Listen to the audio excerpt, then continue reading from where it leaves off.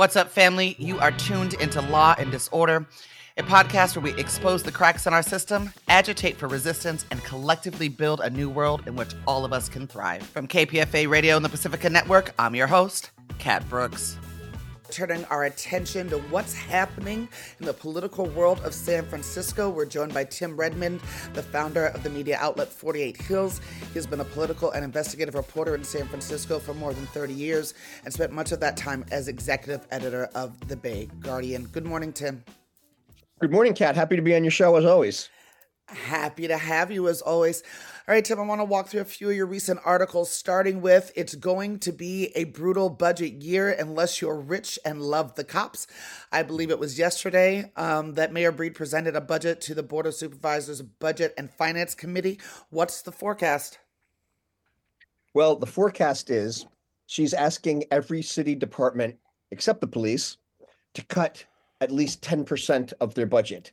And that, in the case of the Department of Public Health, that would be over $100 million in cuts. That would mean nurses would lose their jobs, healthcare aides would lose their jobs, home support workers would lose their jobs.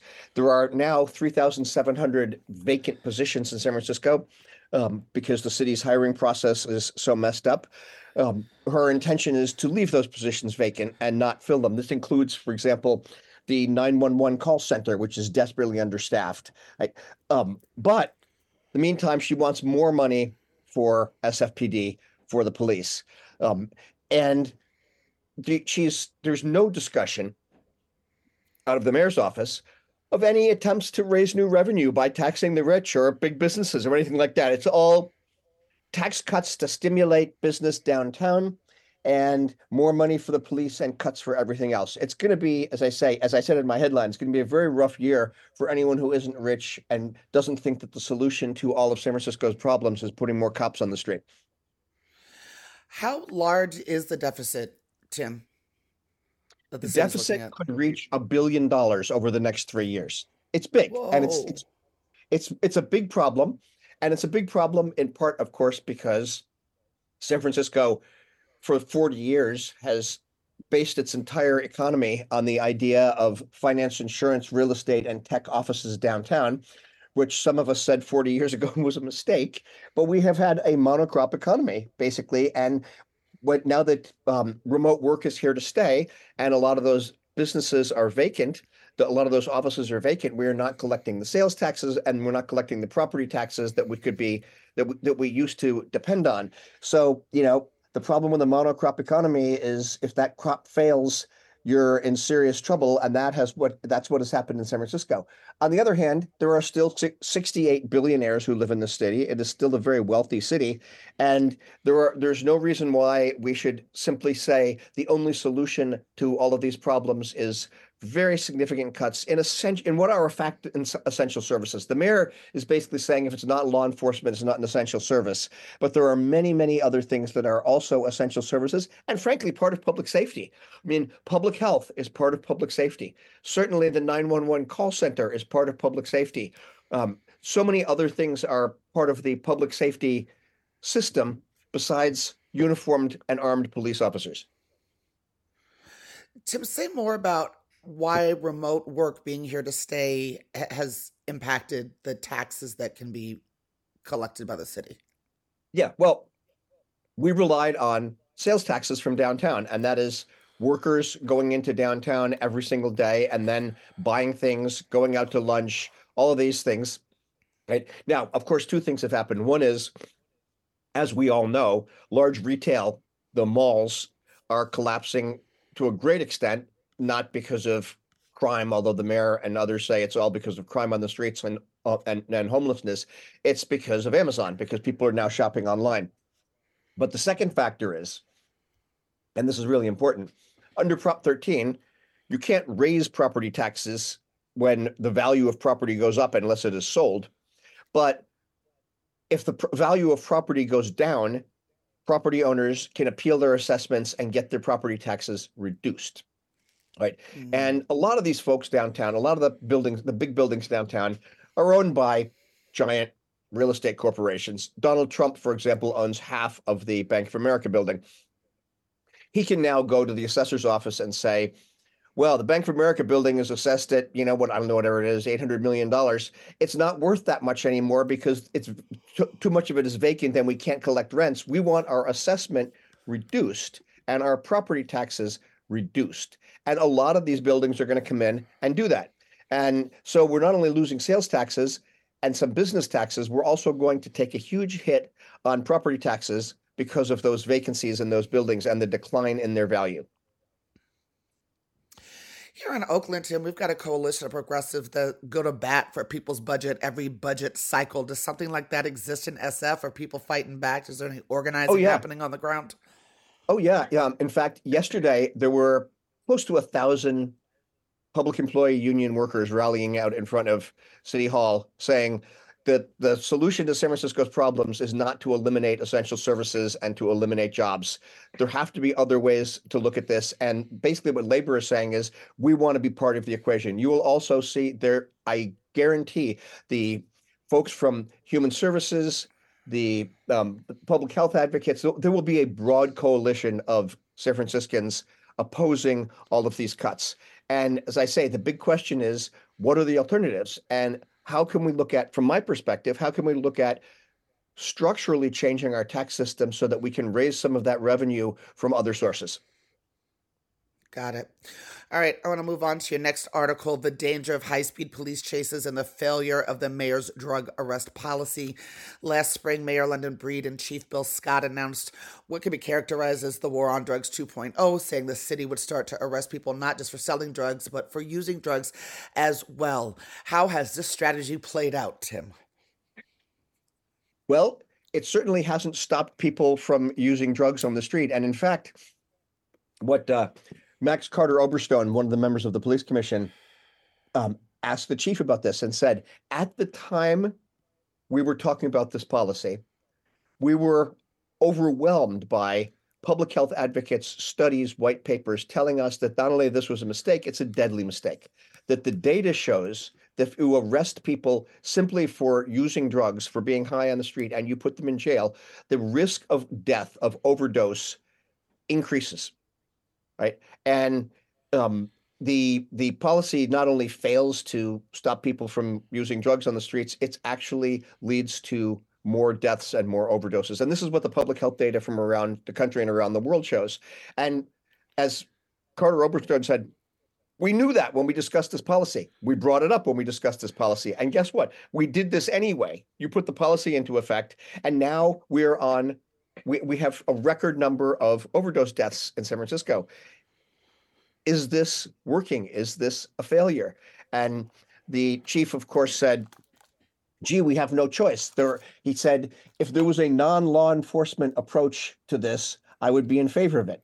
Well, there are a lot of non-law enforcement approaches to substance use and to overdose prevention. There are, the data again around the world shows that safe use sites save lives, and that people who go into safe use sites off the streets have a path into the social service and treatment apparatus. And I would say we've seen this all around the world. In fact, a few years ago, Mayor London Breed said she supported this idea, but Breed has become all law enforcement all the time, and she's not supporting the idea of safe use sites or of other interventions that are not law enforcement. And I think about this, like arresting people for using drugs in public. You think about how many folks at City Hall, how many folks in San Francisco in general use drugs in their homes. Right. And we're not arresting them, not bursting into people's homes and arresting them for getting high. We're only doing it if they happen to be unhoused and they're on the streets. So this law enforcement approach, the data shows isn't working, and yet the city's doubling down. They're continuing to do it. I read, as I was getting ready to talk to you, that something I had missed, that her cars for response to drug use in San Francisco has also included the governor dispatching the National Guard and state police. What did that look like on the streets of San Francisco? That was and is more law enforcement. That's what it is. More cops on the street. The National Guard isn't arresting people, but the CHP is, and they're adding more. That's more people following the same approach that, Kat, we have so many years of data on this doesn't work. It criminalizes people, gets them into the criminal justice system, according to, say, a lot of recent data, adds to the likelihood of overdose death, and isn't addressing the problem. So, we're doing that. And then there's a measure on the ballot, Proposition E, that would eliminate some of the paperwork for use of force. In other words, it would allow cops to use force on people and then not fill out as many forms, so we won't be able to track use of force. It would allow increased surveillance of San Franciscans, including with drones, without former Board of Supervisors approval. And it would allow the police to return to high-speed chases in the congested city of San Francisco, which the Police Commission has tried very hard to limit for good reason. I saw a high-speed chase in my neighborhood a week or so ago. I was out walking my dog and going to the store, and all of a sudden, like 5 cop cars at like 70 miles an hour are whipping through Bernal Heights chasing this guy, and it was terrifying. I mean, it's a good thing no one got killed. I was standing on the sidewalk thinking, "Oh my God, one of these cars, or the person who's being chased, or the cars who are chasing that person, could easily crash into the sidewalk." As we've seen, the data at the Police Commission that was presented showed that 38% of high-speed chases in San Francisco end with a crash, and 25% of the time somebody is injured. We've had a couple of people killed in San Francisco in high-speed police chases. It's cities all over the country have limited high-speed police chases in congested areas. The city of San Francisco is a very congested area. Many of the streets are quite narrow. It's just kind of a scary concept, but that is the direction that the mayor's office is trying to go. And the Washington Post says asserts through research that police high speed chases, kill more people than floods, hurricanes, tornadoes, and lightning combined every single year in this country. And what's more, they do little to nothing to actually impact crime. Yes, that is the case. So it's just the mayor's in political trouble. Her positive ratings are very, very low. She is unpopular, and she, I believe, is looking for ways to increase her popularity, particularly among more conservative voters. And, she's got 2 measures on the ballot that I think exist only to do that. And one is this police high-speed chases thing, and the other is this ridiculous measure to drug test welfare recipients, which everyone with any sense agrees won't happen anyway. We don't have there's no way that we have the infrastructure to drug test thousands and thousands of people. And every week on an ongoing basis? It makes no sense at all, but it's a way to attack poor people and to promote the cops, which seems to be her political formula for victory. Yeah, I was going to say, I'm surprised that her popularity has dropped, because it does seem like she is catering to this group of right-wing conservatives that have sort of taken over the political conversation in San Francisco and now have made their way over to Oakland. Yes, the reason that I think her popularity is so low is that the things that she's talking about doing aren't working. Right? People, when this budget season goes through and people realize that essential services, whether it's public works people filling potholes, or whether it's nurses at SF General, whether it's teachers at the school district, all of these essential services people count on, including the 911 call center. Now, if you call 911 in San Francisco, you're likely to be put on hold, right? Because there aren't enough people to answer the phones. And I think the more people realize that this is what we're facing, the more unhappy people are going to get.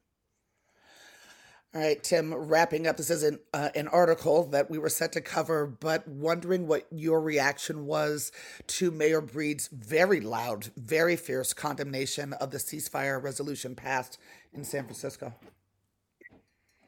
I was at that hearing. I watched the hearings in the weeks previously. I don't think in my 40-year career I've ever seen that many people come out to City Hall on any issue. I think that the popularity of the ceasefire resolution is very, very high in San Francisco, as it is around the country. I mean, what's the numbers? Like 70-something% of Democrats support a ceasefire in the Middle East. I don't see where she's going with this, or I mean, I just think that's going to add to her unpopularity, just because in San Francisco, this was such a popular thing. And she's up for re-election this year? She is up for re-election in the fall. Yeah. Who do you think her top challenges? Well, the problem is right now that she does not have a strong challenge from the even center left, much less the left. Daniel Lurie, who is a multi-millionaire heir to the Levi Strauss fortune, is running. Asha Safai, who is a member of the Board of Supervisors, but has been more from the, center right, more of a conservative supervisor, is running. We have not seen anyone emerge who I think can tap into the organization and the strength and the unhappiness on the left. So we will see if someone comes forward to do that. All right, Tim Redmond, I've got to leave it there. Thank you so much for joining us this morning. Always happy to be on your show. Thank you for having me. You've been listening to Law and Disorder, a podcast where we expose the cracks in our system, agitate for resistance, and collectively build a new world in which all of us can thrive. That's it for this episode, family. You can find more information about topics and guests in this episode's show notes. Law and Disorder is produced at KPFA, that's listener-supported radio on the Pacifica Network. The show is produced by Jesse Strauss and hosted by me, Kat Brooks. Our theme music was composed by Steve Raskin of Fort Knox 5. If you like what you heard, please follow us on social media at Law and Dis, that's D-I-S, and subscribe wherever you listen to podcasts. Feel free to holler at us about something you heard or send us a show idea at lawanddisorder@kpfa.org. You can also find our content live at 8 a.m. weekdays on KPFA. That's 94.1 FM in the Bay Area. Our show and all of KPFA's programs are funded exclusively by you, the listener. And if you're in a position to support us, please donate today at kpfa.org. Take care of yourself and take care of each other. We all we got, fam.